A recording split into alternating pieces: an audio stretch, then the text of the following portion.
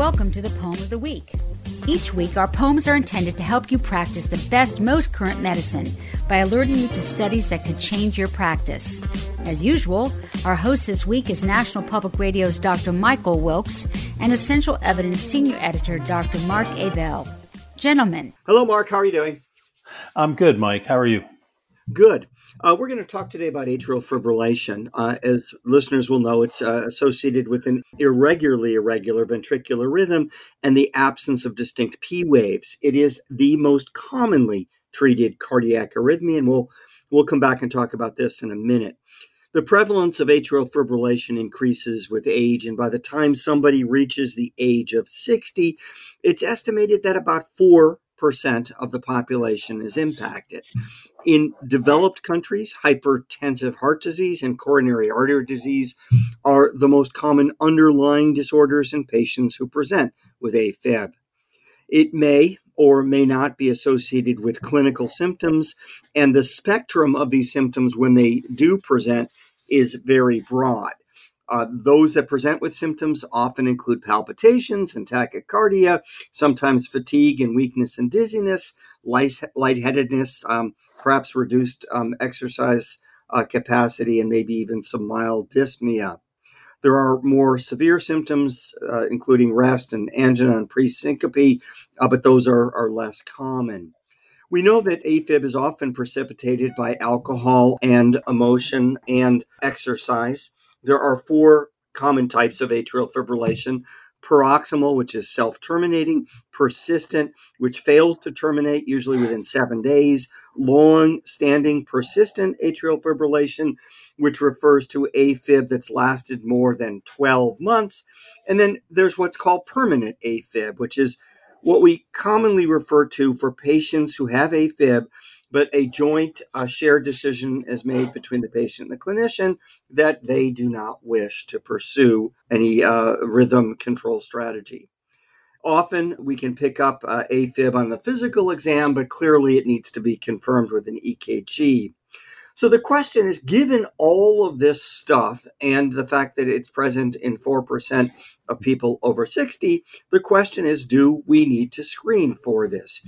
You found a poem. It was published in the journal Circulation in 2022. It starts on page 946, and it attempts to answer the clinical question: does screening people over the age of 65 for AFib in the primary care setting improve patient outcomes? Very interesting, important question, pretty common. What did they find, Mark? Yeah, I remember when I was on the USPSTF and this topic came up, we basically said there just isn't enough evidence. We need studies exactly like this one. So this is great to see. So this study was sponsored by the manufacturers of the DOAC apixaban, also known as Eliquis. They randomized 16 primary care clinics to provide either routine screening for AFib in persons 65 and older using a single lead handheld EKG cardiomobile. You can buy it yourself on Amazon, or just usual care. They paired comparable clinics demographically, and then they picked one randomly assigned to the screening group and one to the usual care group. In the end, bottom line is the groups of clinics look pretty similar in terms of demographics, vitals, and comorbidities. Ultimately, there were 15,400 patients in the screening group and a very similar number in the usual care group. So this was a large, adequately powered trial.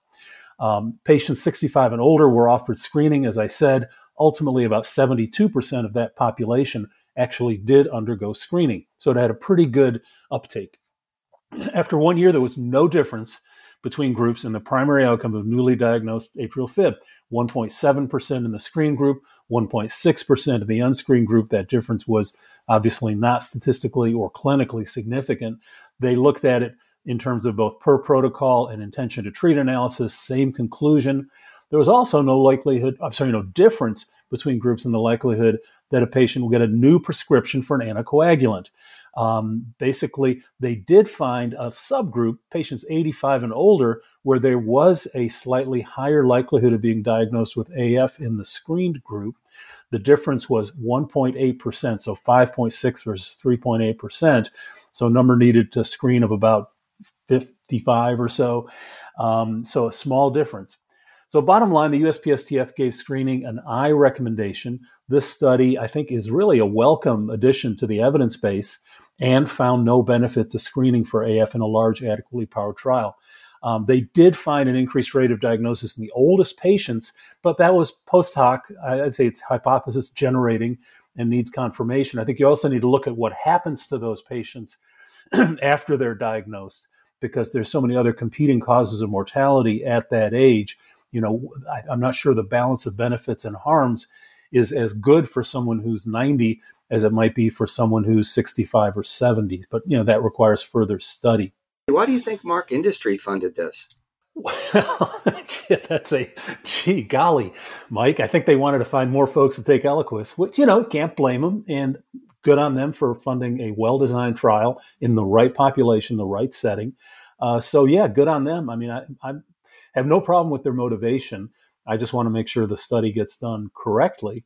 I do think that AFib is one of those things that we pick up, just as a matter of usual care. Someone's listening to a patient's heart, or a patient presents with symptoms, or, the nurse is taking their blood pressure, or the blood pressure cuff maybe is even programmed to detect this. So I think this is happening already to some extent. So this is saying we don't need to make an extra effort to screen for AFib. Thanks, Mark. We'll talk with you again in a week. Well, that's this week's poem. Thanks for listening.